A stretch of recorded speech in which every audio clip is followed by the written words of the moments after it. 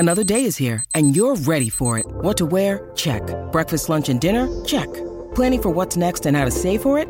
That's where Bank of America can help. For your financial to-dos, Bank of America has experts ready to help get you closer to your goals. Get started at one of our local financial centers or 24/7 in our mobile banking app. Find a location near you at bankofamerica.com/talktous. What would you like the power to do? Mobile banking requires downloading the app and is only available for select devices. Message and data rates may apply. Bank of America N.A., member FDIC.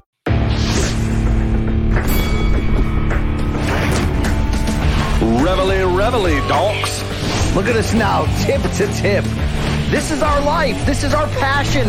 That's the spirit we bring to this show. I'm Luke Thomas. I'm Brian Campbell. This is Morning Combat. Oh, yeah. Feel the power. Yes, Friday, May 5th, 2023. The day before a loaded combat sports weekend, and you have pulled in to Morning Combat, the award-winning combat sports showcase brought to you by CBS Sports and Showtime. My name is Brian Campbell, the BBC with the BDE, the Alpha, all those great nicknames here. The partner next to me, though, deserves a round of applause today. He's not only the finest combat sports analyst in the game, regardless of his history of manhood, he's also a guy who was willing to pre-tape today's episode because as you listen to this, your boy BC hitting 16 years of marriage on that Cinco de Mayo ass. So, Luke Thomas, thank you for allowing me to F with our schedule. I want the people to know we are not live. We are not live right now. We're not live. You know, I couldn't tell if it'd be more fun for me to root for your marriage's failure or success. But then when I really thought about it, I was like, your marriage's failure would create yet more headaches for me. So for that selfish reason alone, I hope you have a wonderful wedding anniversary. You know what I'm saying? I think that would free me up for more content, Luke. Are you assuming that I would be into you? Is that what you're assuming? Like from one wife to the other? Yeah, no, it actually quite the opposite. It would be like really sad content. You know what I mean? To be single dad, washed, depressed energy. And I just feel like only one of us can be the one who mopes a lot between us, and it's got to be me. What if I just moved in with the Paquettes and became the meat in their Nova Scotian sandwich? I mean, that could be a great. If you and the Paquettes made a thruple, I would wish a killer whale to eat all three of you on a kayak ride. Oh, there you have it. Get fired up. Mikey Mormile of CBS Sports on the ones and twos behind us. Of course, this is a great show setting the stage for how about tonight, Friday night, one fight night 10. One Championships U.S. debut. We got UFC 2. What are they calling that? 88 this weekend in Newark Saturday. The return of Henry Cejudo. How about Canelo Alvarez, the biggest star in all of boxing, although Gervonta's knocking on that door, brother. He returns against John Ryder. We're going to set the stage, play a little okay bet, and you can try to figure out whether the drapes match the carpet. Luke, what is going on here? I got Country Time pink lemonade on my face. I mean, yeah, could you be redder? I mean, you just look then all pale down hair, and it's just a weird mix right now. You've been drinking on the job there, guy? No, I know. This is all my Caldera Lab lotion. I'm trying to turn my skin around, Luke. Have you ever, do you associate with anyone who does the flask bit at kids sports? No, I do not. You know what I mean? Has there ever been a gummy in your tummy at a kid's soccer game, Luke? I hope not. All right, I hope not. But no flash. He's like, I haven't attended youth sports sober since I was a youth playing youth sports. It was weird. I told you when I went on a date with my wife, this is in the courting season at age 27, we went to the movies and I was like, this is the first movie I've been to in at least a decade where I didn't sneak in at least 4 to 5 canned beers in my pants. You know what I mean? That's the kind of class you're joining up with right here. All right. You know? Well, it has lasted, so your wife is certainly understanding, and I'm glad to see that. Indeed, 16 years deep. So happy Mayweather De La Hoya anniversary to everyone out there. Luke, I don't think we have any ad reads. Are we losing sponsors? Are you dying? What's happening here? No, I'm not dying. Although I want to give the listeners and viewers a heads up. My daughter is sick again, so that means that whatever I have here is going to continue and maybe get worse. So that's great. Was she in Newark last week? Is that what happened, Luke? Might as well, dude. I mean, these kids, they go to kindergarten and they're honking boogers on each other, coughing, sneezing, farting. I mean, it's just it's just an absolute petri dish of filth and disease in those things. So I'm going to get sick a lot, I guess. That's it. All right. Well, hey, you had some good moments this week, Luke. John Jones shouted you out in a video. You joined up with your old Java jerk bro for a little coast to coast with Brendan Schaub. Don't think I didn't see that, Luke. All right. Yeah. Any feedback? No, I haven't watched it yet, but when I do, all right. All right, very good. Yeah. I'm sure Reddit probably watched it. I don't know. I tried to stay away. I have no doubt that they have consumed that material in every bit of detail and in ways that probably don't paint me or him in a positive light. But what can you do? It is what it is. I'm trying to pull out of all negativity in my life, Luke. I'm also trying to pull out. Thank you very much. There's no need. Your balls don't work anymore. You absolute eunuch. True. Yeah, three of them, Luke. I mean, 3. It took 3 to tame this bag. You know what I'm saying? All right. Might as well get rip roaring and get into today's fantastic show. Quickly though, Showtime.com, of course, the number that pays, so you can get 30 days free right now. Get some Bellator, get some boxing, watch that Bill Cosby vehicle. It was fantastic. Check it out. I was gonna say the only thing that could tame your bag is a razor at this point. I mean, you must have Billy Goat hair. Just Luke, I there's nothing quite like a shorn scrotum. It's quite breathtaking. In fact, Luke, to be fair with you. All right, there you go. Crab rangoons, luge lessons. You know where I'm going with that. All right, 90s counter indeed. This is our life and this is our passion. All right, we got a great show for you. We just watched the UFC press conference. Nothing happened, right? Just cringe, a lot of cringe. A lot of stupid shit. Yeah. Guys accusing each other of being nation and race traitors and just awful shit in every way you could imagine. So I guess. All right, who's got the first question? Who's got the first question? Well, obviously, guys, it's a big fight. Yeah, obviously, right? Yeah, all right. Hey, let's get into it, Luke. Topic number 1 on today's award-winning Morning Combat. Hey, let's give it up to them. I mean, Chatri, Luke, he's not always there when you call or when he tells you he's going to call, but maybe one fight night 10 is exactly on time. Let's give it up for one championship. Of course, the U.S. debut tonight, Bloomfield, Colorado, maybe Broomfield, one of the two, right outside of Denver.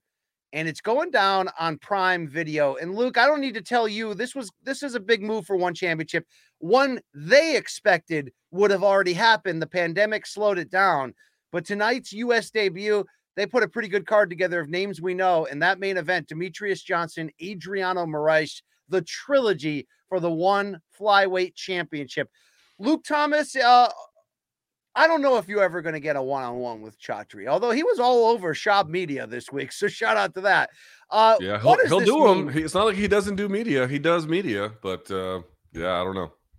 What does this mean for the one championship promotion, which to its credit, Luke, they've really started to secure the hardcore fans. They're really making some inroads in Asia and across the way.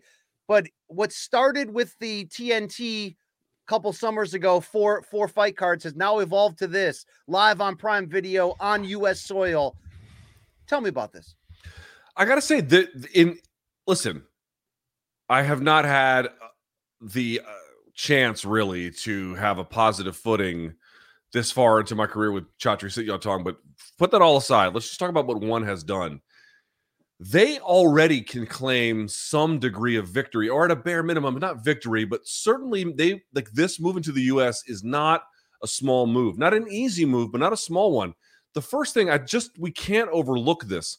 When the UFC was going state to state to get MMA regulated, I remember this time very clearly and all the arguments they would use, and they were very effective. They were able to make quick work of it past a certain point, but there were obviously hurdles and things that they ran into. But as they began to get their version of the unified rules, yes, it's the unified rules, but that's the one that their business model is tied to, and they got commissions to accept that, not just the United States, but obviously they pressed into Canada with it, and they brought it to other places where they've self-regulated the Nevada system. They essentially homogenized the rule set, and they made it this one kind of thing that we now know. And again, you can like certain rule sets or others. There used to be many more diverse rule sets you would see in MMA, something akin to what you still see today in jiu-jitsu, where a lot of different rule sets, a lot of different types.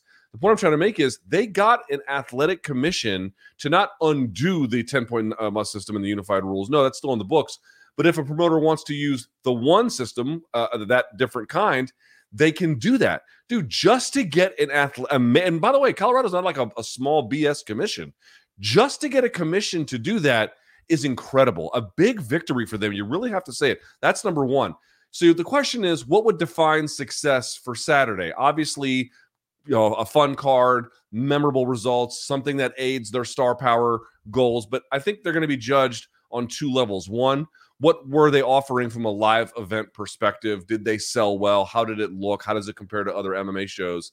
And then last but not least, what does that do for Amazon when you bring the product to the United States with a U.S. crowd, U.S.-based media, a lot of different U.S.-based fighters? Does that make a difference for Amazon on the viewership or retention end for that? These are the levels at which I'm both examining success and then raising broader questions about the future. Yeah, for sure. First Bank Center is the arena, the same venue that held that BKFC show last weekend. And Luke, that scaled to 6,500 for the attendance. One sold that out 2 weeks ago. So, they probably could have even gone bigger. Maybe they played the venue size a little cautious, but it will be interesting to see what like you said, what that fallout is in terms of the viewership and how they can move that. I wonder if this is the kickoff, though, to the idea of a future in which, I know Scott Coker used to call them the tentpole cards when Bellator, and still does, right? Every, quarterly sort of has the bigger, almost pay-per-view like level loaded cards. I'm wondering if this is the beginning for one, Luke, of the idea of 4 or 5, of these a year on U.S. soil to really, because it's one thing to be that cool streaming thing, but if you can get people to come to your shows or know that you're coming through this way once or twice a year, that is a next step. That is the next level of growth and maturation. I like the names on this fight card. I certainly like the storyline and the action potential of this main event. I hope it works well, Luke, because they've made some really firm moves where I think you would say 2-3 years ago, you may have been tuning into a one card, but it hasn't been like, oh, I can't miss it now.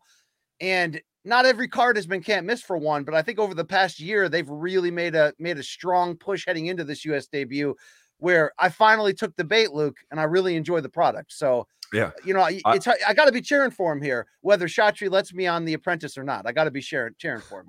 I like their product. I've said it before. I think it's the most different from the UFC in terms of giving MMA fans a genuine alternative. Also, dude, I've been to the First Bank Center a couple of times. I went there for a Glory event, and I went there for the Florian versus Lausanne fight back in the early, I forget which UFC fight night it was, one of the earlier ones. And it's a smaller venue, but it still feels pretty decently sized. Plus, I actually think it was smart to go rather than to the Pepsi Center down the road or whatever it's now called, the one in Denver, which I think holds 15,000. They put Jones versus Rampage there. UFC 135, I think I attended that one. The point I'm trying to make here is they actually made sure that they sold the whole thing out. They're going to have hardcore fans. That crowd's going to be raucous. I remember going to Bellator's pay-per-view with Tito in Memphis, but it was actually across the way in Mississippi, and they scaled it for 10,000 and they didn't fill it out. Now it was close. It was like, 8,509, but I don't know, like even it's like they're trying to grow up and they still couldn't do it on that one big opportunity. So I actually think that they played this one really, really well. Again, dude, the product is great. It's just that the guy who runs it says dumb shit in public. So there you go. There's some truth to that. The main event, as we mentioned, Johnson, Moraes 3. Moraes had a title defense in between, but for Mighty Mouse Demetrius Johnson, this is his third straight fight against the same opponent. We know the cool storylines coming in of how the first two fights ended. DJ, when he made the move over from UFC in that trade with Askren, originally won the one flyweight tournament. Then when he stepped up against the defending champion Moraes in April of 2021, that one was on TNT to kick off that series. He lost by second round knockout via knee. Obviously, we know Mighty Mouse came back in August of last year in the fourth round in Singapore, landing almost basically that same exact knee to win back the title. Remind us at age 36 that he's still here among the pound for pound best in the world. And we already know where he stands historically.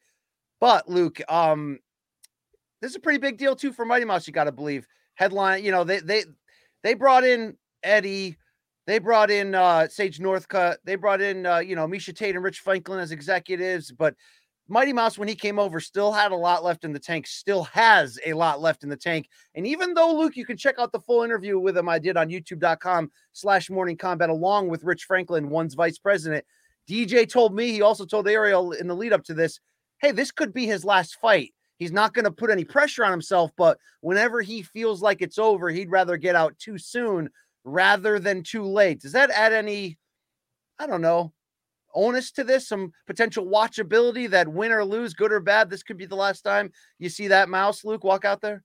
Yeah, I think it does. I mean, we're talking about an all-time great. He's kind of telegraphing, not declaring, but kind of telegraphing that it could be. And dude, Moraes is a tough guy to beat. I mean, like, I can understand why he's giving himself room. I mean, maybe he goes in there and has this unbelievable performance and runs the table on him and just feels great and wants to do it again. Great. Maybe he goes in there and has a blood and guts affair, win or lose, and is like, ugh, I don't know if I want to keep doing this, man. Like, I get that. He's accomplished so much. This fight absolutely does have relevancy, and I think will add to his legacy should he prove victorious in some way. But again, most of what he's done is already written in stone. Just one of the best fighters of all time, one of the best UFC fighters that ever lived, independent of weight class, a remarkable champion, a remarkably well-rounded talent, a guy who has been the bar for excellence in a number of different ways, who certainly has all the respect of his peers. You know, they don't really talk shit about Demetrius at all. You don't people say bad things about him, either as a person or a fighter. There's not really much to say in that regard. You only really have a whole lot of positive things. So if he's saying that he doesn't have a whole lot of these left, it's worth listening to him, especially given how absolutely tough this fight is going to be. Absolutely. There's not a ton of odds makers who do set lines in the States for the one fight. So I'm sure the promotion hopes that changes with this debut. That's all tied to money too. Like whatever inroads they want to make there, getting that more part of this American footprint is big for them.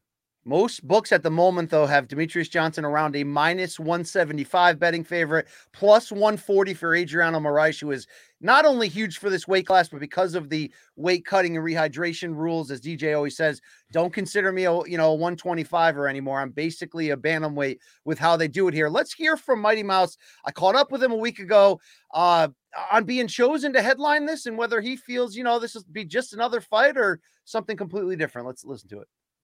Yeah, I think they believe in my brand. I haven't had a boring fight in one championship yet. The Rod Ting fight was a banger. The second Adriano fight was a banger. The first one was kind of, we didn't get a chance to be a banger because I was trying to get to him. And as I was trying to force myself to get to him, I ended up getting caught. I take a lot of risk when I fight. I was talking to the coaches about that, and they're saying, like, people who never take risks will never be big. They will never have a good enough brand or exciting brand for people to get behind. So for me, I've taken risks my whole entire career in my fights. People are like, oh, you never took a risk against Tia Dillashaw. They didn't want to pay your boy.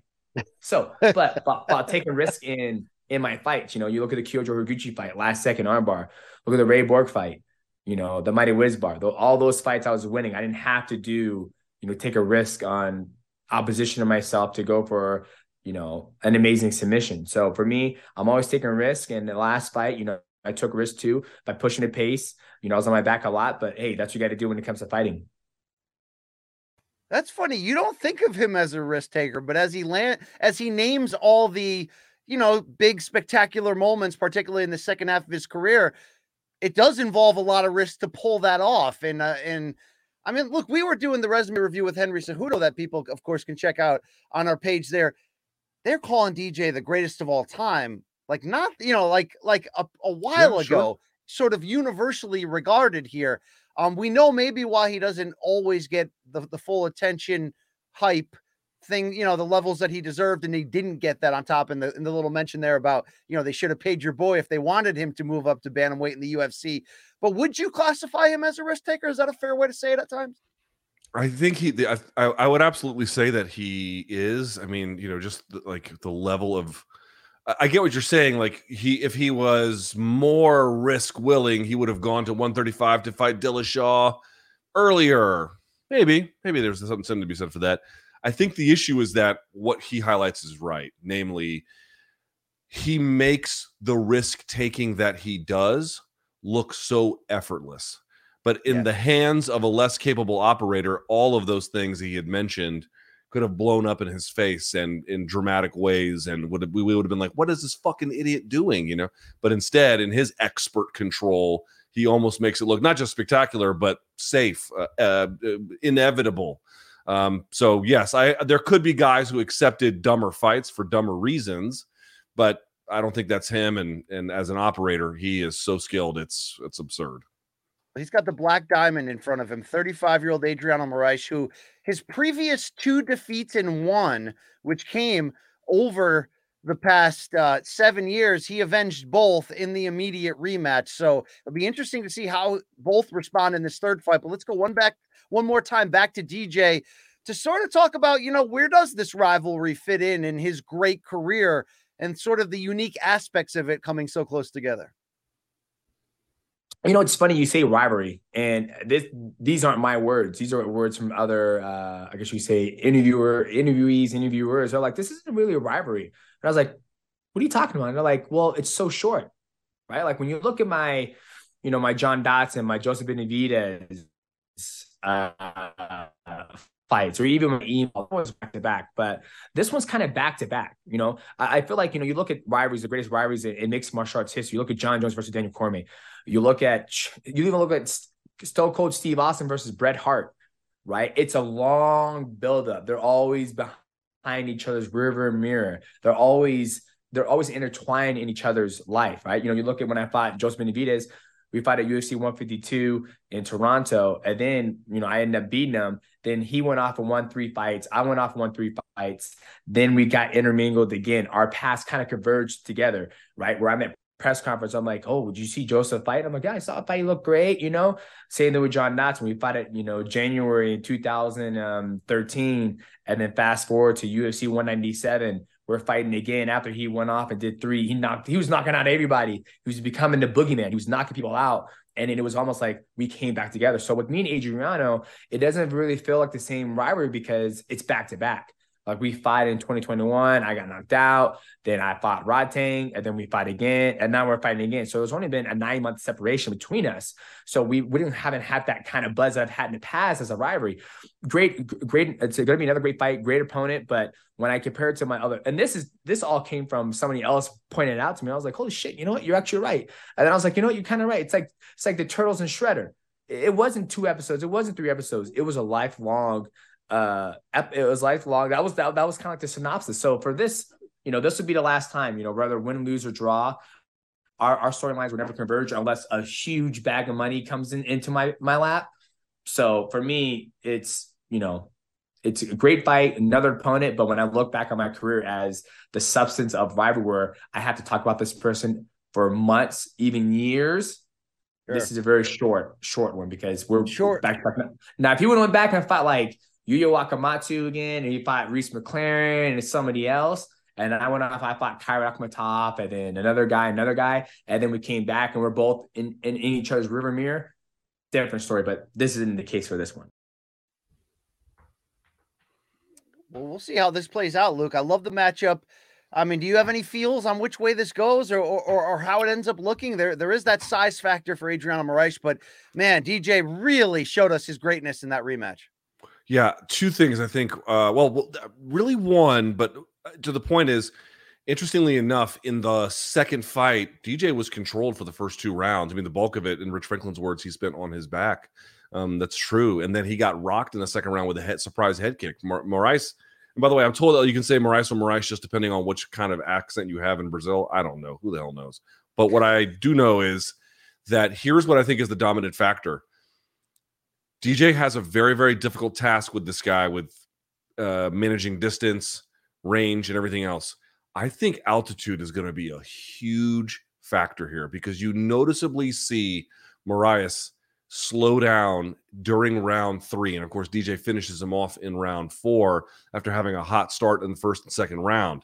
Now, I don't know exactly like to say I'm not declaring to you he has bad cardio, but he definitely couldn't keep up the same pace, especially as DJ makes adjustments over time. So provided he doesn't get finished, and I do think his cardio will be really good, he's been out there for a time to acclimatize. I think this is going to be a bit of an uphill climb for Moraes. If we were at sea level, I don't really know exactly how I would feel. I think it would change a little bit, but because of that equation, And I don't know exactly what Moraes is doing, but I know that DJ is going to have good preparation for this, although I don't think he's fought at altitude before. Anyway, I think that's going to be a really decisive factor here for a guy who, after 2 rounds, slowed down in the second fight. I think it's going to happen again in the third. Look, I'm just a washed civilian, Luke, but having just spent 10 days vacationing in Colorado and Utah and like seeing, just flying into 4, 5, 6,000 feet, kicking my ass for days. Dude, like you remember the 1990 Final Four NCAA championship was UNLV against Duke, and Duke got clobbered by 30 points. And, Bobby Hurley sucked that night. And everybody's like, well, the altitude. I remember thinking like, man, what a lame excuse. You know what I mean? Get out there and ball. They can't beat them Rebels. But dude, I can't even like walk upstairs in altitude. So basically, if you're not training at altitude, what are you doing, Luke? Why are people in South Florida? I don't get it. I mean, I get why people would be near the beach or something like that and want to live in Florida. But I'm saying in terms of the competitive advantage, it can be significant in certain ways, or the disadvantage, if you're unaccustomed to it, can be really hard to get used to. Fighting in and this is also like Mexico City is even higher than that. Mexico City is even higher than Denver. So there's guys have been able to do it. Tony Ferguson has looked marvelous at it, but you can see, man, if that's in your back pocket, if even at altitude you can keep the same pace you normally do anywhere else, sky's the limit, dude. You should win over time with something like that. Is DJ more likely to officially have a, put the gloves down, thank you everybody for being here moment if he wins or loses on Friday night? Loses. I think if he wins and wins triumphantly, well, there's also a case where if he wins really triumphantly, that's satisfactory to him as well. I think what will happen is if he feels like it was too easy or too short, or it was a nice win, but I didn't quite get out of this experience what I was looking for, then after that there could be a secondary one. But again, if it's a tough scrap and he's all fucked up afterwards, or he gets knocked out like he did in the first fight, yeah, that could very much be the end of him. He's 36. He's old. It'd be interesting to see Rod Tang in the co-main event in a flyweight Muay Thai bout against Edgar Tabares. Luke, we got some submission grappling with Mikey Musumeci. Stam Fairtex, who I consider to be the most exciting fighter in one championship, Luke. Must see potential in terms of those atomweight brawls that she's in. She's got a fight here against Elise Anderson. Also, the return of Sage Northcutt. Damn, also, Luke, RDR, former 2-division champion Ranier de Ridder, going to be in a middleweight submission grappling match with Tai Ruotolo, and I'm sure you can throw some extra alsos on here. Roberto Soldic, big free agent acquisition by one. You know their roster pretty well. Is this, for the U.S. audience, the best mix in your eyes of if this is the close-up, this is the first time people might flip over? I mean, it's not their first time being, aired in the U.S., but I like what they put together is what I'm trying to say here. Is it the best version of what they have? I don't think so for the U.S. audience, but to your point, I think it's pretty good. As you mentioned, we all know DJ's in the main event. I think that's exactly the right call to make. By the way, I want to point out that I know it's at 135, but this is basically, these guys are flyweights. I mean, I guess they call them bantamweights at this point, but we're talking about the best flyweight of all time, even though this fight's at 135, that the one debut is featuring these lighter weight class guys. I guess the point I'm trying to make.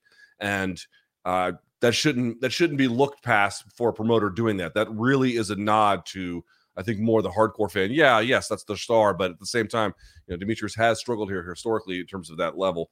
The other thing I would say, BC, on this card, if they wanted to, I'm a little surprised they didn't put Buchecha on the card. Fully fluent in English. I think either trains and lives here, but he certainly makes a lot of time here if he's back in Brazil. And like, he's the future of their division. He's a really fun submission grappler. I'm a little surprised they didn't put him, but obviously they've got other cards to fill. So who knows what the situation is with that. You mentioned 28-year-old Roberto Soldic from Bosnia and Herzegovina. Luke, didn't expect to be pulling that out of it today. You were telling me that he lost to Amislav in the past, and Luke, he lost to DDP in 2018 and then came back and knocked out Africa's only champion in the rematch. I think, by the way, he identifies as Croatian. I could be wrong at this point, but to your point, I think he was born there. No, the guy who beat Yaroslav Imaslav was It was nobody. He's Iskarov. undefeated. No, He's was the guy in the UFC card. It's not. Gotcha. It's not this gentleman. Okay, this gentleman lost to Yaroslav Amosov, is what I'm trying to tell you, Luke. Yeah, that's how good Amosov is. Amosov's a beast. Also, Dricus du Plessis beat him, and then he came back in their rematch and finished him off with strikes in the third round. So, are you aware that I teed you up with that fact about 15? I know. I was trying to get my goddamn notes up, and I misheard that part. I'm sorry, bro. I'm trying to do better with that. Thank you, Luke. Yeah, let's see what one's got here. Sage Northcutt is back in a lightweight bout. We talked about when this fight was announced, but Ahmed Mutaiba is his opponent, Mutaba, and 10-2 on a 2-fight winning streak in one is Mutaba. So, are you just looking for Sage's face not to fall off here, Luke? Have you counted him out? Is this an attraction fight to you? What do you think here? Yeah, I mean, listen, the guy was off for 4 years. I wasn't sure he was coming back, dude. I mean, that was a brutal loss that he took. And, all the credit in the world to want to get back out there. I'm surprised. Wouldn't be surprised if he's like one and done too, by the way. I mean, these guys can say what they want, but we'll see. So I respect it. He should mop the floor with this guy. Also, don't want to forget Ong La Nsang from the Burmese Python from Myanmar. So he's also on the card as well. Yeah, they put some guys who they're action-oriented dudes on there. It's a very commendable effort for a U.S. debut, given the circumstances. Prime Video hosting that one, Luke, Friday night in Colorado. Let's go to topic 2. The king is back in terms of boxing circles and fandom, and the former pound-for-pound number 1, Canelo Alvarez, still your reigning and defended undisputed super middleweight champion. Back for the first time, though, since a 2022 that saw him face some setbacks. Not only the loss to Dmitry Bivol in May and moving up to try to challenge for that light heavyweight title, but the victory in the trilogy with Gennady Golovkin in the fall, in which, look, it was just kind of ho-hum. Wouldn't say lifeless, but both look their age. The problem here is Canelo's only 32, even though he's been a pro since 2005 when he was 15 years old, which is crazy. But Luke, John Ryder, the mandatory opponent from England, he's got a couple losses, aggressive southpaw, though, on a nice streak since his loss to Callum Smith in their title bout. One that was disputed, though, that a lot of people thought John Ryder should have won. He's won 4-0 since then. He beat Danny Jacobs and sent him essentially into retirement. Then he stopped an unbeaten fighter to get this opportunity. So, Luke, the theme here for Canelo is that we're going home. It's the DAZN pay-per-view, but it's in Guadalajara, his home city. First time he's fighting in Mexico at all since 2011. They're scaling the stadium to about, I believe, 50 to 60,000. But nobody thinks he's going to have trouble, right? Even with this, let's say, soft minority lingering narrative out there that at 32, we're certainly in the second half of Canelo's great prime. But is that prime over, Luke? Is that prime almost over? What was 2022? If he comes in and cleans up on John Ryder, we'll throw that out the window and forget it. In your eyes, what was 2022 for Canelo after 2 or 3 of the hottest years we've seen any elite fighter have? Yeah, I mean, it was a bit of a step back, but it's not clear exactly its decline just yet to me. I mean, Triple G he didn't step on the gas, so you're like, what really happened there? It's hard to know. And Bivol, he was just overmatched. I mean, what are you going to do? That was, now that we know, I mean, hindsight being 2020, he was never going to win that one, right? Like that was not going to happen on that night, certainly.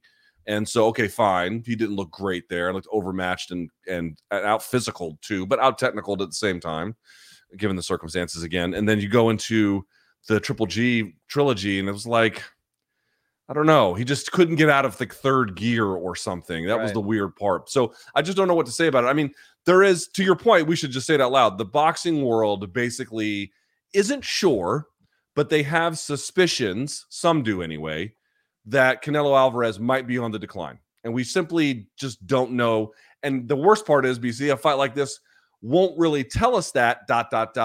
unless Canelo has really fallen off a cliff. Because there's ways he can win and kind of camouflage that he actually has declined, right? Look, did I think Ryder was going to be even a faded Danny Jacobs? No. So there's certainly been moments in which he's lifted himself and you've been like, okay, man, he's a tough fighter. He's a tough out, but he doesn't have fight changing power for the most part. The stoppage win that allowed him to move into this spot, winning the interim title and becoming the number one contender here at the WBO. The fighter that he fought, I forgot the guy's name for a second here. I'll look it up, but he had a hand injury that forced him to retire. So, Ryder's not a killer, but he is a southpaw who fights on the lead foot. He tries to get inside on you, tries to go to the body. You just feel like even with a Canelo who I don't know, what if he is at 80% of where he was when he walked through the division in 2019 and became the undisputed champion, or 2021, whatever it was, Luke. This still might be the right style just for him to light up in that regard in Ryder, who's hungry and aggressive from London and, nice guy. But there's not enough nuance in his boxing game to try to pull off an upset here in the traditional way. And I just don't think he has the power to move Canelo at the end of the day. So then the narrative becomes some about the Canelo Mexican experience and returning to his home country, and a lot about what's next. But one thing I want to touch on the Mexico thing, Luke, is I'm shocked that this fight happened right now. And I don't mean necessarily because of the, the travel, like U.S. travel. Well, there's not a ban, but there's a firm question here, Luke, right? On it might not be safe to go in all of Mexico at the moment. I don't know if what you're describing as someone who has traveled to places where this has happened. Are you asking, has the State Department issued a travel advisory? Yes, for U.S. citizens going to Mexico? I don't know. People are taking it. So look, Canelo himself said this week, Eddie Hearn told me how hard it would be to make this fight. I kept pushing him to make it. He made it. Now I see how hard it was to make this fight. So the storyline in terms of Canelo coming back here, Luke, is he's turning down insane money. There was an offer from Saudi Arabia, according to Eddie Hearn. There was a big one in London, and then there were plans for Las Vegas for this fight. Canelo wanted it in Guadalajara, so he's willing to take that pay cut. They expect that he'll still make eight figures for this fight, but it will not be in the $45 million he was guaranteed against Golovkin, or the fact that just 2 days ago he showed up on the Forbes highest paid athlete list, having made $110 million in 2022, the fifth highest paid athlete. Jesus. So Canelo openly taking a pay cut. But what I thought was interesting, Lucas, he hasn't had the best relationship with Mexico in recent years. And how I want to explain that is we didn't know when he was preparing to fight Rocky Fielding in 2018 in December in New York, that simultaneously at that moment, one of his brothers, remember he's the youngest of seven or eight brothers, they all turned pro. One of them got kidnapped. He was essentially negotiating with the kidnappers, then doing media and kind of alternating. And he said the reason he didn't contact Mexican authorities or the government or go public with it was his fear that the police were involved. You right. Then look into his comments negatively against the way that the government treats athletes. So Canelo was on the Olympic junior team, essentially at age 15. He claims, Luke, all these years later, that the Mexican government promises certain amounts of stipends and financial protection for their athletes that are, representing the Olympics, no different from a lot of countries, but that the Mexican government just doesn't come through and follow up with it. So he says he calls them liars and stealers. That was a big decision why he turned pro at age 15 that same year. And even this fight week, there were media reports from some of his scrums in which he's still calling out the Mexican government for just like, I believe there's been one medalist in Mexico in boxing in the Olympics since 2000. It was a bronze medal. So him kind of being so outspoken in this way, I am a little bit surprised that now was the time for him to do the big homecoming thing. Maybe it just worked out because, Canelo doesn't dodge mandatories. He collects the belts, but he, protects them too for the most part. He had to get it done, just like when he fought Avni Yildirim in the Miami Stadium a couple years back. But I'm shocked that like everyone's happy and all making good, yet they're not fully happy. You know what I mean? You still see these snide comments come out of him. Not like I think they're kidnapping him. But there is a difference too, though. Like we should say it. Like what you're describing is Canelo Alvarez's feud with the Mexican sporting establishment. Basically, the government plays a role in that, but it starts essentially there in general. And that has led to, I think what you're trying to say is that has led to, in certain ways, tension with the Mexican people because it's put him at a distance in terms of being a representative for Mexico. To your point, Hank went pro early instead of taking an Olympic route or whatever the case may be, not having fights there, you name it, all the different ways in which it impacts his relationship to the fans. All the more reason to go take a big fight to the fans, right? All the more reason, you know, his last mandatory was the Turkish guy. I think you mentioned Avni Yildirim. It was in Miami. It was in Miami, which obviously is a heavy Latino population, but it's not the same thing. I think he was like, listen, if I'm going to have one of these, the guy's loaded with generational wealth beyond our wildest imagination. You know, if I understand him taking a pay cut, I understand him wanting to be more of that symbol for the Mexican people, to have that better relationship with them, and then to do this kind of thing to get that. Some guys don't want it, some do. Some guys get it more easily. Some guys have to work for it. I think Canelo felt like it was a good time. If not now, when?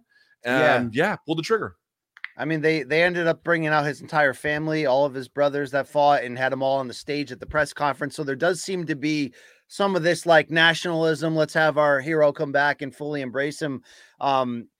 The talk about his future, though, Luke, there was, if you look closely, a lot of that chatter. And as much as we may want Canelo Alvarez to come back to the 168-pound division and specifically welcome David Benavidez this fall, all signs as of right now are pointing to his desire instead to rematch Dimitri Bivol. So I did a bunch of research on this. It was back in April when Bivol came out and essentially said, I'll rematch him later this year, but I'm not going to wait around for him. I'm not going to do it on his terms. He had the rematch clause. He didn't want to fight me right away.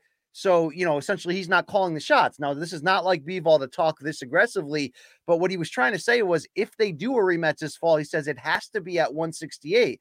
Luke, he said for years he could make super middleweight. He's offered it in the past. But here's what's interesting. Canelo was asked about that this week leading up to the fight. He said, I will absolutely not fight him at 168. It has to be same weight, same division, preferably same arena. They fought in T-Mobile last year.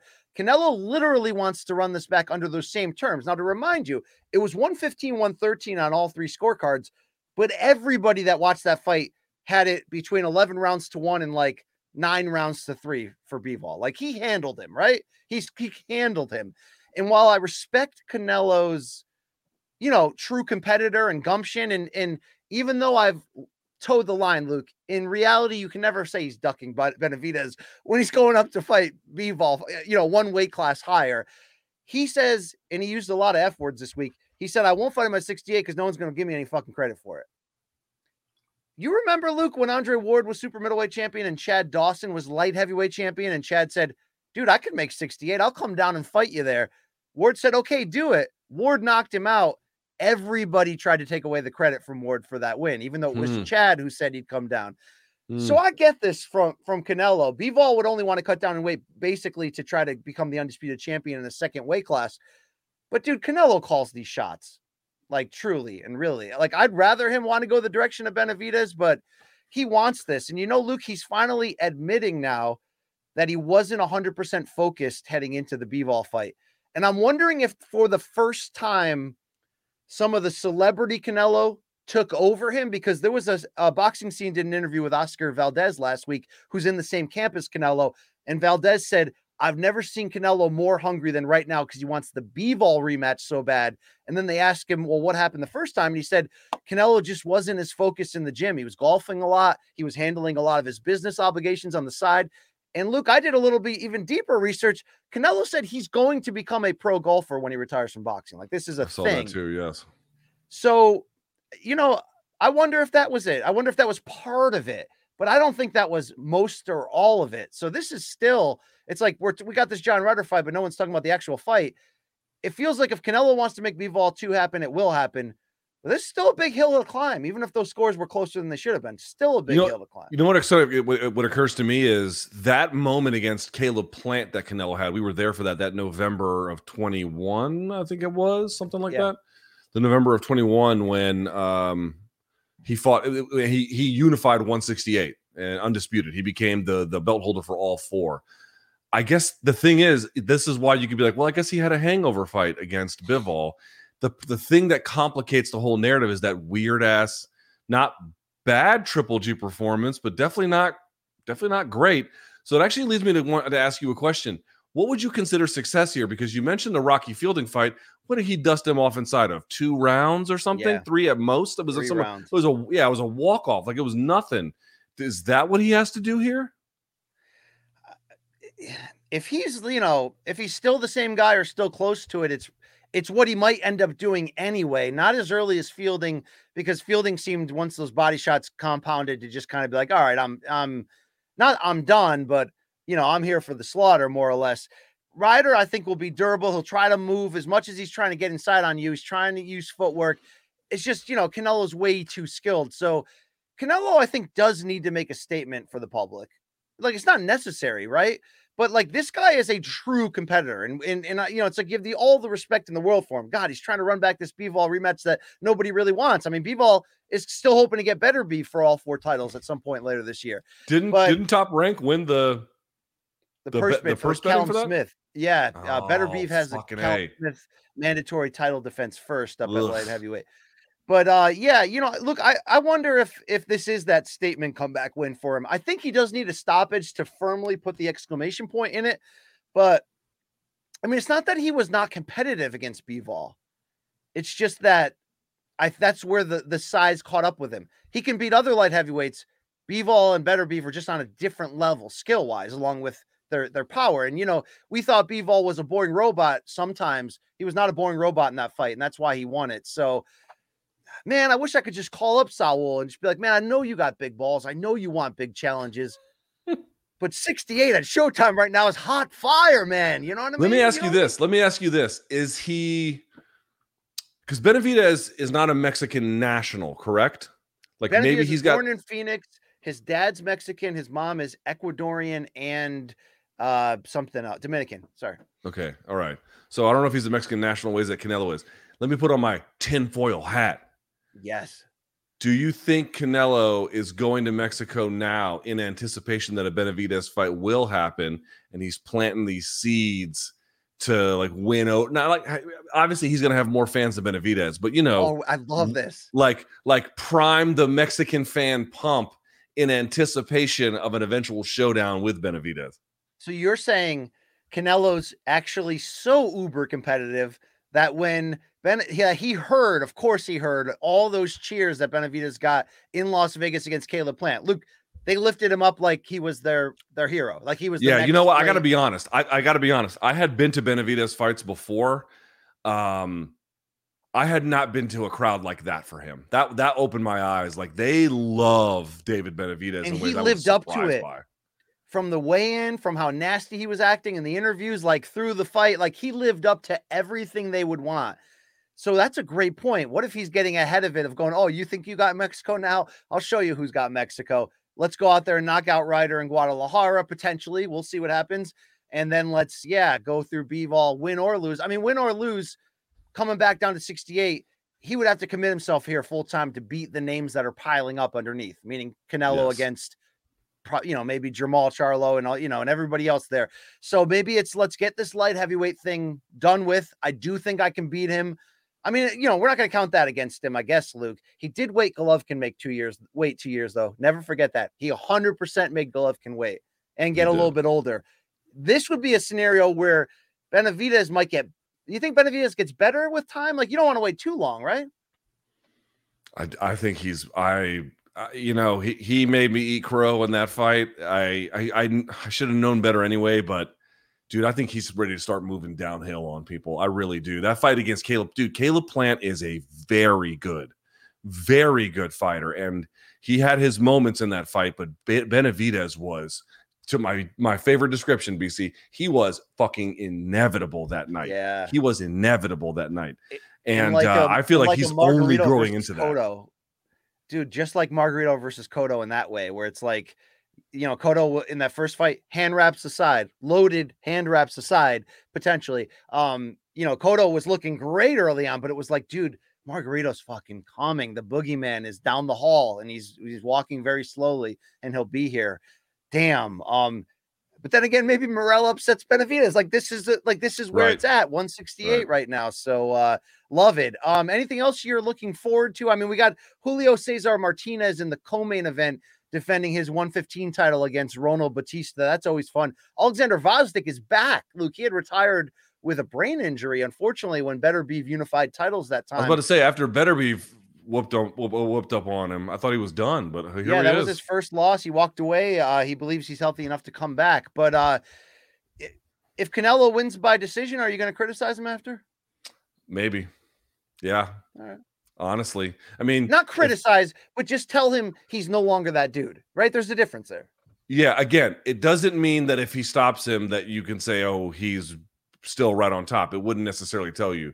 But if he again, you could win a wide decision and not struggle. But if Ryder looks like, if Ryder is hanging in there and Canelo is having difficulty putting him away, I think there's some serious questions to be asked at that point. Yeah. Dude, Canelo is such a competitor, though. Like, I do think that the ceiling will catch up with him in terms of age and mileage sooner than we realize, because, again, he turned pro at 15. And he's been so early, so many big fights.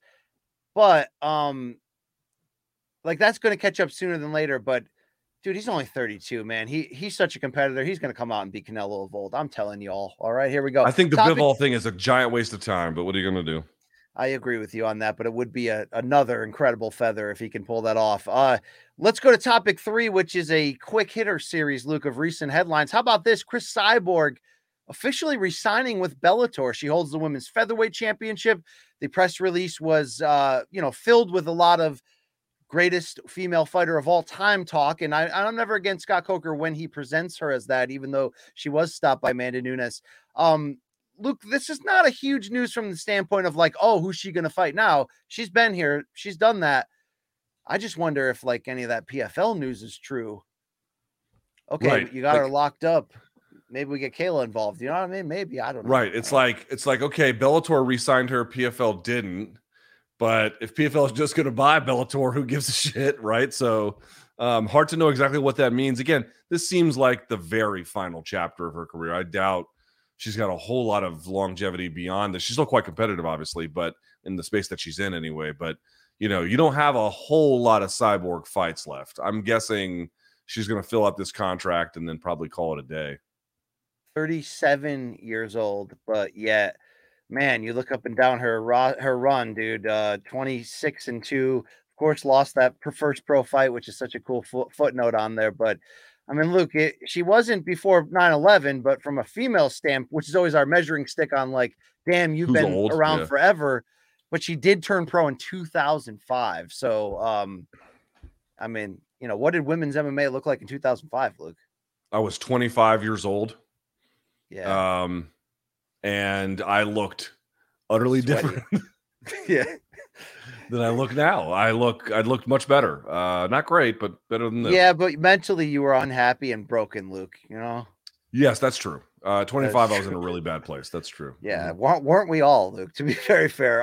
Yes. Women's boxing. Hey, Amanda Serrano is going to defend her, I believe, featherweight world titles. I could be wrong on the weight class here. But here's the deal. It's going to be in the Jake Paul, Nate Diaz, August. Dude, I got to say, that's a fucking mismatch, man. But this is a bad matchup. It's Heather Hardy, and this is no disrespect to Hardy. She's 41 years old, Luke. She's been around and always fights hard. She even had that run in Bellator. The two of them fought back at, 4 or 5 years ago. And, man, Serrano handled her with, ease. Hardy's past it. I mean, even though her record's still shiny, she's been a lot of close fights that could have gone either way. They're putting this as a pay-per-view.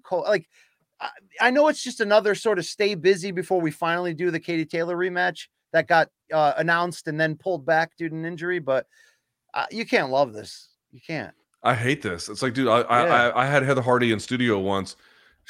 Just a totally nice lady from New York, just a mom trying to make it in the world. Couldn't be more cool. Couldn't be more down to earth. What a lady. I'm telling you, she's awesome. Oh, but dude, Amanda Serrano is going to fucking run over her, man. Yeah. I hate this matchup, dude. Like, they're very different levels. Even if Hardy was in her prime, they're very different levels. Add to the fact that she's 41. Like, nah, man. I'm not with it. It seems just to stay busy, get a name. And you're not going to tell Heather Hardy not to take that payday when in the women's game, Luke, especially in a long career like that. They are few and far between. And she's probably been underpaid the vast majority of her career anyway. I get it. Viciously underpaid. Yeah. I mean, Serrano, too. That's why the Jake Paul business marriage was so important and so fruitful to her. So, I don't knock her on this regard necessarily, but I mean, look, you want to see that Katie fight, but dude, Katie Taylor's got that big fight coming up at 140. So Katie Taylor has all 4 belts at 135. She's moving up to 140 and fighting the undisputed champion there, Luke. So interesting time here in the women's game. You know who loves that, Luke? Ariel loves Katie Taylor. Loves. He does? Oh my God. Like me and hot dogs, Luke. Okay. I'm talking about like your boy BC and Cinemax in 1994. Okay, Luke. Like, don't get me wrong. I mean, Katie Taylor's a great athlete to cheer for, but what is the genesis of his admiration? Do you know? Her legendary stature as a hero to the country and as maybe the greatest female boxer of all time. Yeah, fair enough. I definitely have a healthy respect for her. I mean, that fight she had with Amanda is absurd. She's done nothing but be everything. I mean, it's amazing. She came in with so much pressure and hype, and the country behind her, and the Olympic success. I mean, she's awesome. She's the hardest worker in the room. It's not that, man. She also lives in Connecticut very quietly, Luke, and I forget about that often. Does she really? Yes. Maybe imagine me, Katie, and Glover walk into a bar. No, you ruined it. It's you, Katie, Glover, and Apathy. You keep forgetting Apathy. Yeah, I do. Shouts to Apathy out there. I see you, player. Yeah. Maybe we need to run into each other at the Cumberland Farms, me and Apathy. As App said, App holds it down like Magneto on a metal floor. How about that, huh? Wow, them are some hot bars. Wow, yeah. Hey, Luke, Manny Pacquiao might be boxing again sooner than you think. Why?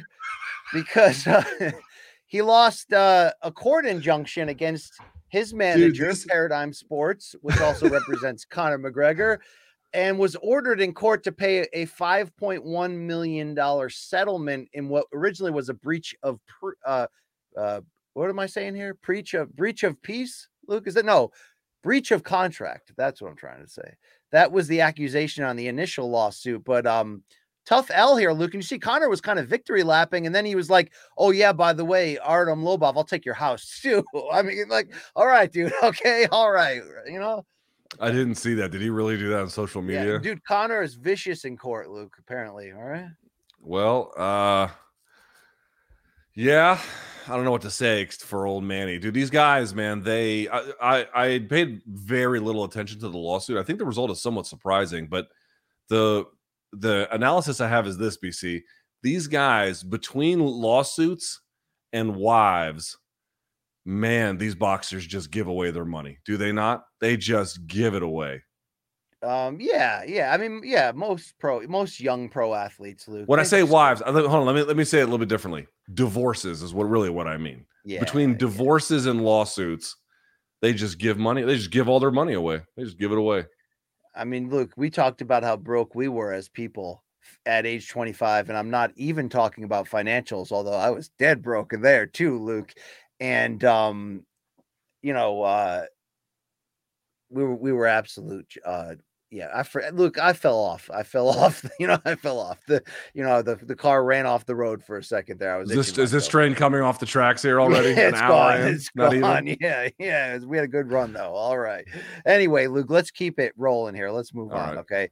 But Austin Vanderford is moving on, Luke, the 11-2 middleweight, Bellator 297 on June 16th. He'll be taking on Imam Shafi Aliyev, who is 9-0. Is that a tough matchup? Do you know anything about that guy? Yeah, that Dagestani dude. He had one fight in Bellator. You can go see it online.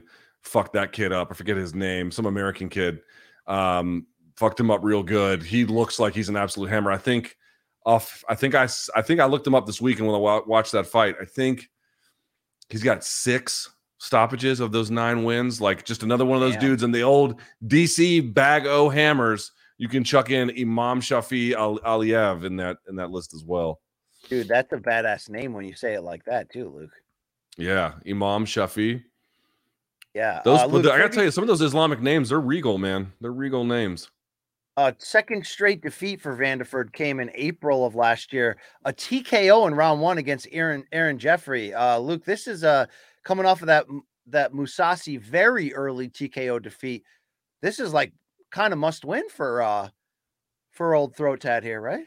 Yeah, like he fell apart against Musasi, and you're like, okay, well, that was just he got injured too much too soon, whatever.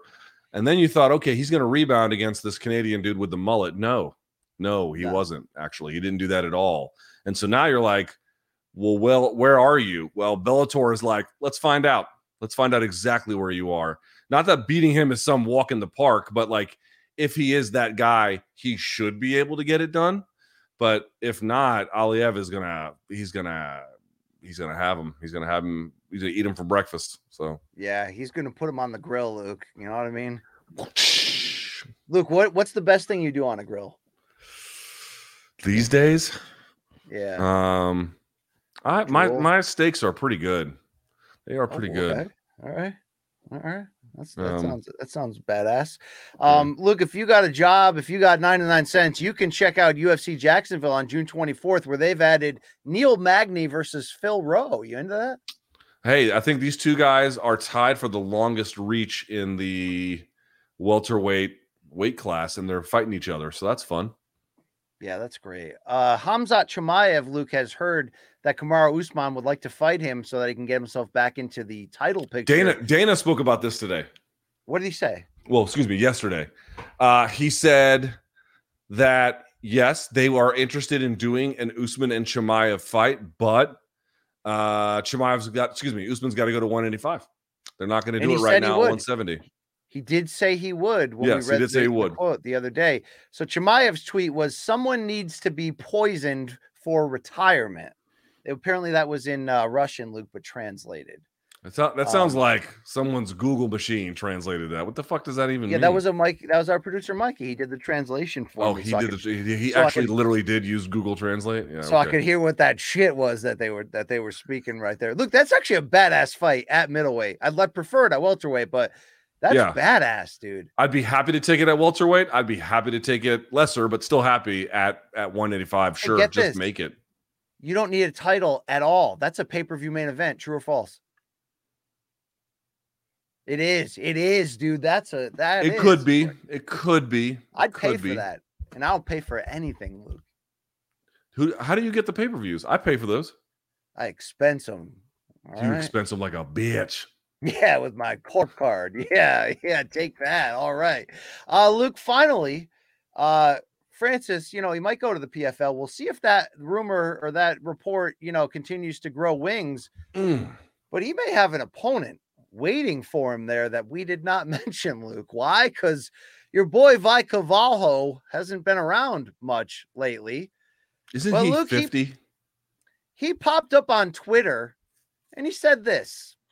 "Hi, Francis Ngannou. I shocked the world when I beat Fedor. Also when I beat Kane. And I became undisputed UFC heavyweight champion. You have a lot of hole in your game.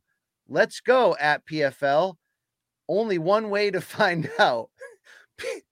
PFL Smart Cage." Look.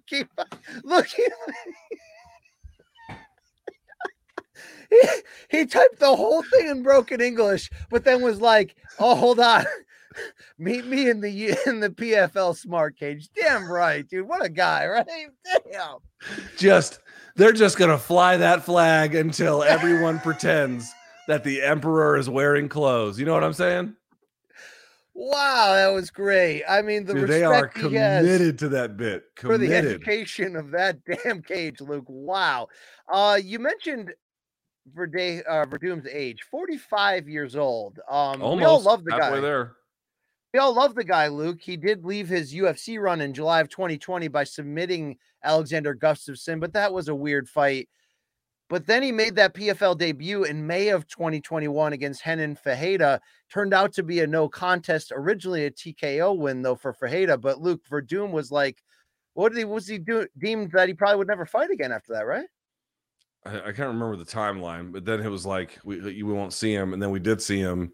And he looks fucking juiced to the that's gills. What we're building towards. Can we go to that picture of the before and after? Yeah, I mean, guys, I got news for you. You can take all the testo stack you want, and God bless you, it'll do something for you. It ain't gonna do this.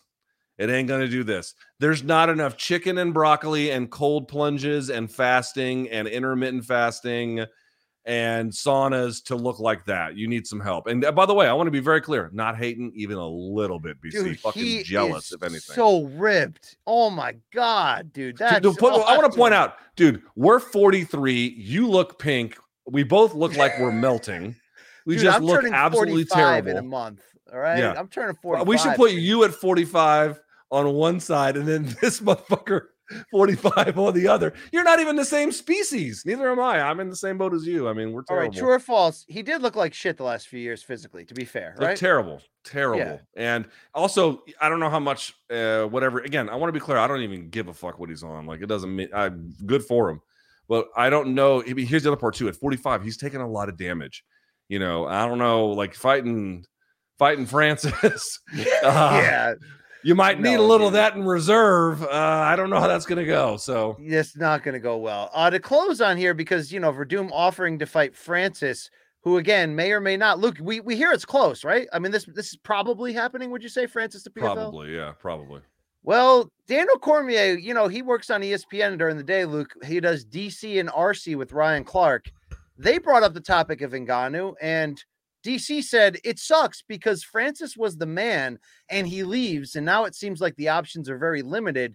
To me, it's the same thing as Lamar Jackson, but ultimately he ends up back with the Ravens. I believe that's what Francis should do. Francis Ngannou should just come back, because the reality is this: the money that he was offered, I've heard, was a very lucrative number. If he comes back to the UFC, nothing changes. He walks right back into being in the heavyweight title picture, fighting for the championship and getting paid at that championship level. End quote. Your holiday gift is in the mail, sir. All hail Zuffa. Luke, what do we do? I mean, what? Really? I mean, guy who, God bless DC. It's been an honor to cover his career. DC. But holy shit. I mean, if dude, he's going to get ESPN tattooed on his ball bag at this point.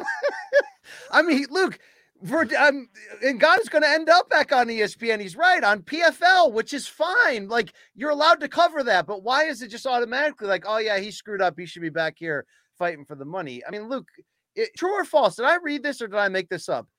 That part of this Francis deal offer that UFC did, that Francis walked away from, he was only going to make the money that one time against Jones. And if he lost, he was going to go back down to like what he was making before, right? Which is how a lot of UFC contracts work. I mean, how much they reduce to will change depending on the fighter's circumstances, but you'll see that there are escalating clauses for, you know, consecutive wins in many cases. Now, again, Demetrius Johnson might've been different at the time because he wasn't a pay-per-view fighter. So I don't know how that worked, but yes, a lot of times what you'll see is if someone has a 3-fight deal, let's say, there's escalating amounts for wins, but the losses retreat you back to kind of a base level norm in those contracts. Look, I get being skeptical of Ngannou and whether he ends up making this move feel like it was worth it under not his own parameters, but like the parameters of the, you know, court of public opinion. Like, we can't grade it until it's over. So let's see what happens. But if we know that has a chance here to sign a very lucrative PFL deal, and then if it works out contract wise, can also seek a boxing fight that could not only change his life financially in one night, but like it could actually be for the heavyweight championship of the world in boxing if they end up doing it that way. I don't know how you can just be like, yeah, he effed up right now. Come back to the UFC. I want John Jones versus Ngannou more than anyone, but look, we can also knowingly counter and say, so did Francis, and he was willing to do it for a while. But John didn't come back until Francis was assuredly gone. That part needs to be mentioned more often, I think, right? It didn't seem like just a lot. This entire ordeal is just so embarrassing for the entire sport. People pretending Francis didn't have offers outside of UFC. People knowingly telling you of the destruction of this process and its absolutely terrible situation when nothing could be, from what we actually know with what's vetted. What's vetted seems like the actual opposite is true. We don't know what his boxing fortunes are going to be. We don't know how this is all ultimately going to turn out. But this lust for, you know what's so funny to me, BC? It is a love of the orderliness of Monopoly. Yes. Right? I that's what they love, because if you have everyone playing ball with the Monopoly, if you're the consumer, everything gets fed to you right on time once a week. I can turn on my TV, and then once a month I get the real special one. And it's just this continuous thing. Francis's real crime is that he disrupted that for people in the heavyweight division. He got in the way of that, and that's why they're mad at him.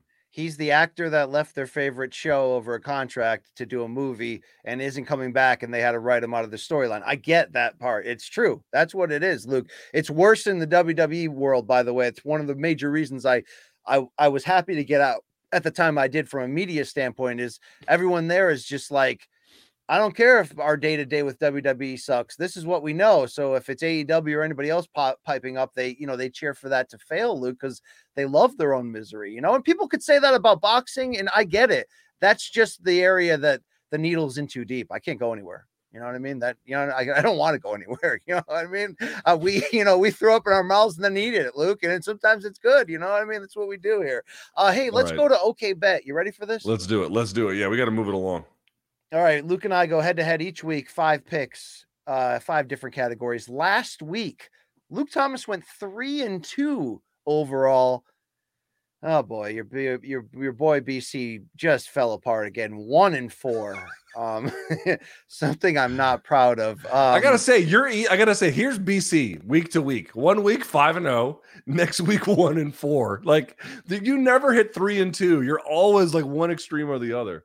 Luke's total now 28, 25-1. BC is 22-32. I'm essentially 6 games back, more or less. Yeah, there's you are the Pacers and I'm the Wizards. Not even. I'm more like, I guess, I don't know, Hawks or something. Yeah, I don't know. Whatever. Who gives a shit? Look, I started watching the NBA playoffs, and I'm so glad I didn't wait till the finals. It's awesome again. Yeah, I'm loving it. I'm back. Yeah. Okay, I'm back. Dude, I'm back. All right. Warriors, Lakers. I'm in. I'm all in. And the Celtics against the Sixers is, even though it was a blowout yesterday, that's going to be that's a grimy one too. Man, I like grime in my playoff series. All right. I want to see men bang, Luke. All right, let's go to these. I think Tuki's about to come home. Let me lock my door. Right. Hang on. No, Luke. I mean, put up the padlock, please. All right, we're good. Let's do this fucking show. All right, Luke, you going first? I will go first. We want to do main event picks. And we are going to do, of course, this UFC card, even though there is a 1 card. We're going to do the UFC card. I'm going to go with one main event, Luke. We're just doing the biggest main event of the weekend, which is I understand. I'm saying we're picking the UFC. We're picking the UFC main event. That's the one we're doing. Yeah.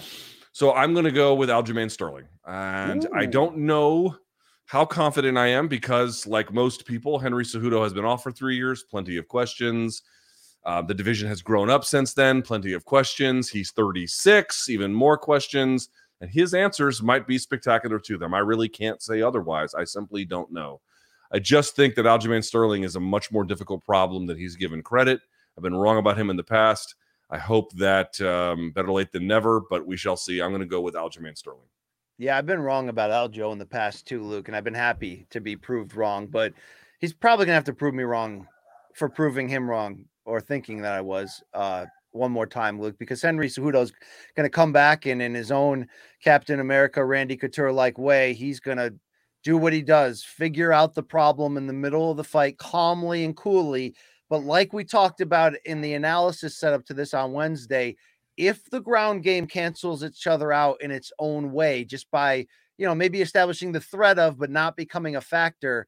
And this is a kickboxing matchup in which, I like what Cejudo could potentially do here, even with the time off. The time off for almost anyone else at this level to come back against a reigning champion who's also in the pound for pound top 10 is as uphill a climb as possible. But I think we've learned enough to know exactly who Henry Cejudo is, and who he is really special. So I'm not going to miss that anymore or doubt it, as hard as this is. But unless he screws around, unless he gasses out in ways we can't predict and gets submitted, I think he's going to have a chance after 25 minutes to get his hand raised. And I wonder if he, as the bigger puncher, or at least I'm going to assume he is in what I've seen, Luke, could end up getting the nod because of that down the stretch here. If he's definitely the bigger puncher. He's absolutely the bigger puncher. No doubt about it. So all right. There you go. All right, so for me, we're going to move to favorites. So we have to pick our favorite again. You can't be like some crazy amount. It has to be within a reasonable amount. So for me, BC, this is the gentleman I was referencing earlier. I'm going to go with Ikram Alaskarov taking on Phil Hawes. Alaskarov is not a huge favorite. Our friends at Caesars have him at minus 195. I think it's a little conservative, but again, Hawes is certainly much improved and a dynamite athlete. Nevertheless, I think he gets his hand raised. He is so good everywhere. Another one of these hammers out of Dagestan. Ikram Alaskarov to win. All right. I'll have to add another spot on my shelf, Luke. Let's go to my favorite. It's going to come in that co-main event at UFC 288. According to Caesars at the moment, Bilal Muhammad plus 105, minus 125. Gilbert Burns. Give me the favorite here, Luke. I talked about it. My concerns or my questions. The 3-week turnaround is going to be big for somebody. It could be positive or negative for both of them in terms of when this fight got negotiated and announced, with Bilal so close to Ramadan. Burns just coming off of a camp, but now we're doing 5 rounds in a number 1 contender fight. Both are just animals, and they're gamers, and they're going to come and they're going to bring it. But I think Gilbert Burns is just the better, more well-rounded fighter who's probably operating at the best version of himself. And I think that best version is better than me remembering the name at the moment. And Bilal's really put it together, and he's dodged the bullets, and he's here, Luke. He's going to have that chance. Give me Burns by decision, though, after 5 rounds. I understand it. I get it. I totally do. I think Bilal Muhammad followed me on Twitter tonight, by the way. So that's interesting. He wants you to remember that shit, Luke. I like that guy a lot. All right. For my underdog pick, this one is maybe not super surprising, but I'm going to go for my underdog with Devin Clark. Devin Clark, according to our friends at Caesars, is a plus 162. I'm sure I'm going to mispronounce this gentleman's name. He fights out of Fortis MMA. Kennedy Nzechukwu. I'm not sure exactly how you say it. Please forgive me. I know it's a tough one. It's a tough one, right? It's a tough one. But the point being is this. Kennedy is rangy. He has deceptively good power. He's gotten a lot better, much better decision-making. And Devin Clark, I still feel like it's kind of like more like a one-gear-ish kind of guy where a lot of wrestling, in-your-face pressure. But Kennedy has been known at times to give away rounds for that reason. That's why the odds are already pretty close. Clark will take the fight to him. And for that reason alone, and because he can wrestle, he's obviously very strong and very physical with it. I like Clark's chances here as an underdog in that role. All right. My underdog pick, Luke, it's going to surprise you here. It's going to come in 1 championship. Your current odds on Sage Northcutt, minus 155. He's the favorite. I'm going to go Ahmed Mutaba at plus 125. I mentioned he's 10-2 overall. He's off 2 straight wins, both finishes here in 1 championship. And it's almost the flip side of the Henry Cejudo question. After all this time, I've learned who Henry Cejudo really is. It gives me the confidence to believe he comes back with all that time off and acts almost like nothing happened. The problem is even if Sage came back and acted like nothing happened and was the same, the guy he left, Luke, wasn't a finished product either. And I'm happy for him that he's going to come back on his own terms. I've always enjoyed interviewing him, and he's a great kid. And, it's not like he wasn't in shape during this long break. But I still got those huge questions about him as like a fighter, as like, do you want, you know what I mean? Not the hunger, do you want this? But like, are you built for this? I don't know. I'm not sure. You got to show it to us. You know what I mean? Show it to us here. Dude, that was like, let's be honest. There's bad injuries, there's serious injuries, and then there are traumatic injuries. Yeah. And he had the latter of those, man. He got messed up bad. The fact that he's fighting at all is somewhat remarkable. And honestly, I think this is actually a clever bet. Now, if he goes in there and beats this dude's ass, everyone's gonna be like, oh, BC, that pick sucked. But I think there's a reasonable chance that like you just can't get right after an experience like that, and this could all come crumbling down, which I would understand. I'm not even judging it that it goes that way. So I think it's a pretty smart bet, actually. Yeah. Like with my diet, Luke, and who I follow on Instagram, I too like to live dangerously. All right, let's go. All right, for my over-under, I know it's on short notice, but the guy is just a decision machine. I'm going to go with Movsar Evloev and I think Diego Lopez fight going the distance. Lopez is actually probably underrated. No one really knows who he is, but again, he is a Brazilian who's been living in Mexico. He's been training other UFC fighters. He's a black belt himself. He's got enough to probably survive, and I think Evloev should obviously win this one walking away, but might be surprisingly conservative when you get someone on last minute notice who, they're there just to spoil the party. Like there's no pressure on that guy to win at all. If they win, it's amazing. So That one has a recipe for, I guess Evloev could run him over, or maybe Lopez shocks the world, but I suspect Movsar wins a decision. It goes the full distance. All right, Luke, my over-under is going to go on that UFC preliminary card. How about Chaos Williams back at welterweight against Rolando Bedoya? These guys go for finishes, Luke. It's easy. Go for the under on this one. Chaos 8 finishes and 13 wins, Luke. He's got a bunch of knockouts here too. Let's continue that aggressiveness into an early ending. Thank you. All right. And then last but not least, for KO or sub, this is an easy one. I'm going to go Andrade Yan ends in KO. I feel like that's just a very safe bet. Very safe bet. Yeah. Jessica this week, Luke, has just been like, look, people, I was like partying and not working out at all when they called me for Aaron Blanchfield. Like, I took that for the money. Like, you got to represent and understand that, she went in there happy, just like, let's go have fun. Let's throw bombs, Now she's back at 115 and she's ready to hurt people. That's the truth. Okay. You knew it. Luke, KO or sub? I'm going to go knockout here. How about Braxton Smith, Parker Porter? This has the biggest potential to be the sloppiest fight on the card with heavyweights and waistlines and big right hands. Luke, let's dial for donuts here. I'm in. Let's go with the knockout. So, you just can't be fat shaming heavyweights. I just don't. I won't stand for it. Yeah, I know. And we have fun and stuff, but the WWE really should have. I mean, they did DC dirty with that referee shirt. I mean, you got to really don't. The vertical stripes is like, my God, they're not. Yeah, there you go. Luke, let's close quickly with some dead wrong. We sometimes hey, real quickly, are we going to talk about this Jorge Masvidal thing real quickly? Yeah. You caught some breaking news here. What do you got? Well, it's breaking at the time we record this, but basically, Jorge, this according to this gentleman, Andy Slater. Andy Slater identifies himself, according to Twitter. He's verified, but he's got 26,000 followers. Talk show host, on-air personalities. I break news. He is out of Miami, Florida. He is reporting that, Jorge Masvidal's house in Miami has been swarmed by cops. The UFC star's father is in custody after allegedly shooting someone at the fighter's house during an argument, a senior law enforcement source tells me. And he goes on to say, Jorge Masvidal was not at the house when the shooting happened. He's out promoting that Game Bread bare knuckle card.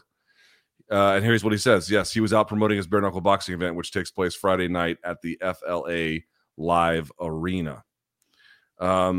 Pretty serious, pretty bad, but don't know what else to say other than sounds very deeply unfortunate. Yeah. I hope everybody's okay, Luke. That's starting to sound like a Scarface sequel script or something. We don't need that, Luke. We don't need it. I know. I mean, the fact that I again, who the hell knows what the real connection is? But remember, like how in the Embedded before 287, they showed all the guns, or Jorge showed all of his guns in his house. Oh yeah. I don't remember if his dad was in any of those scenes or whatnot. Well, I remember not thinking that was a good look, Luke. I was like, guys, like every rule of firearm safety is almost being broken in a situation like that. Again, I don't know what the situation is with this one, but just in terms of like basic firearm safety, don't do that shit. That's never a good thing, All right, Luke, we talk a lot of shit and sometimes we're wrong in that regard. So we got 2 receipts here from the fans because they thought ultimately that we was dead wrong. Dead wrong. Gotcha. God, I look stupid every day of my life. Every day of my life, I just look in the mirror and I go, really? We're going to do this again Luke, today? Now you're on trial, okay? Here's what Nima says. Hope you've had a nice week bicycling your Mitchell into others' clothing. Oh, wow. Right? Wow. Brycing your Mitchell into others' clothing. Wow, that is wow.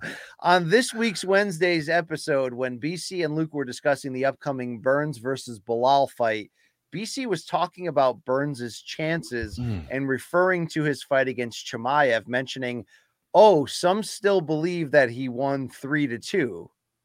Well, that's not possible. He may have won that fight, but perhaps 2-1, as it was a 3-round fight and not a 5-round fight. That's fair. What you meant was the majority of rounds. I know what you meant. I know what you meant. Fun fact for you guys: Burns had only one 5-round fight in his entire career, and that was against Tyron Woodley. And don't worry, Brian, we still love you. You're the cheerful one, unlike Luke, who has a heart like a grave. And they put it into a hashtag. That's great. All the best, Nemo. Okay. Yeah. Yeah, I got that wrong. I stand up for that. Look at that. We have a lot of fights that don't need truthers, that are people are like, man, I think the other guy won.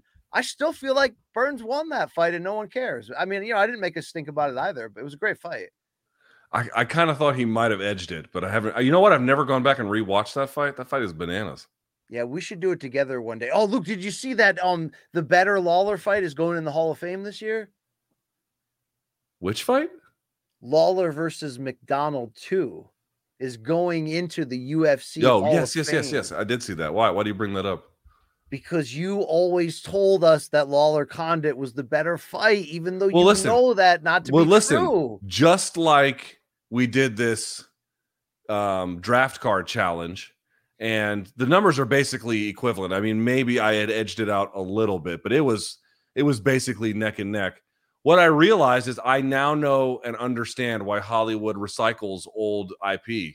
It's because the world is filled with dullards who just want the same shit fed back to them over and over and over, rather than trying something new. You guys are all toddlers who don't want to have, I'm not going to eat my burger with cheese on it. Eat your fucking burger. But they won't, because they got the palate of a toddler. That's your side of the voting aisle. We'll get to that card comparison to close here. Final dead wrong here from Jordan. During BC's live chat, episode 4, around 32 minutes, he referenced fans coming after him with, quote, flaming forks for his initial scorecard for Holloway versus Allen. BC, did you maybe mean torches and pitchforks like in Shrek?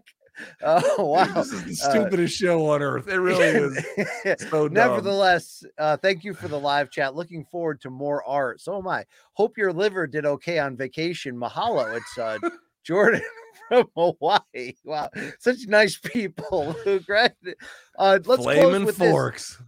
Look, we did the pay-per-view draft challenge to see who could produce a better fictional International Fight Week card. And there was a controversial slide in when I stole Adesanya from you, but we were both largely unhappy with our own cards, mostly because your main event was just inconscionable, and also because unconscionable, you fucking Philistine. I produced too many rematches, because if I just would have put Adesanya versus Chimaev in the main event, everything would have been fine. Everything. Well, here's the thing. Here's what people liked about your card, from what I could tell. In fairness, the Chimaev nickel fight is a banger. I mean, that's just, I even said it at the time, that one rocks. So is Gaethje Poirier too, yo. So is Gaethje Poirier too. Like, that one feels like fresh enough where, okay, it's not so bad. But the problem was all the fucking other ones. Yeah. It's like your main event was the 5th fucking time those guys were together.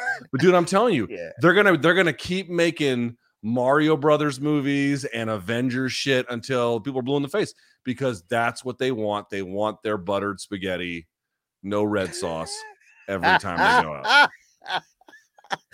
Do we have any items, graphics related to this? Because we did put like a vote up to the fans on social media, and I think Mikey did calculate the total of no graphics. All right, well, Luke, we did go head-to-head with those 5 fights. State-of-the-art technology here at the USS I believe our very informal Twitter poll, i.e. just counting all the responses, has you up 77-72. People preferred your card. A wash. Luke, do you know what that's really saying? They just prefer you. They didn't even look at the card. Your main event is unconscionable. Okay, Luke? Yeah, right. The main event is bad. I did have a couple people defend the main event. I was like, you don't even have to defend that for me, guys. You can just let that one go. That's Ishtar, okay. Luke. Okay. Yeah, I guess so. Yeah. All right. Jorge's got a nice house, according to the news I'm watching here. Yeah, I know. He toured it with Brett on camera and then showed off all those guns to try to warn people not to come deter after people, him. I guess. Yeah. Yeah. Luke, that's the show for today. May 5th here, 2023. Hey, big weekend of fights. Enjoy it. I want you to tell the people what you got cooking Saturday night, Luke. Saturday night, come right back here. UFC 288 post-fight show immediately after the main event.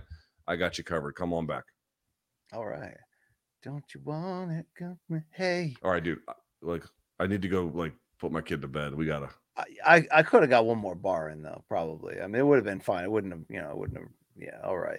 Hey, for Luke Thomas, the greatest producer in live podcasts, Michael Mormile, and myself, BC.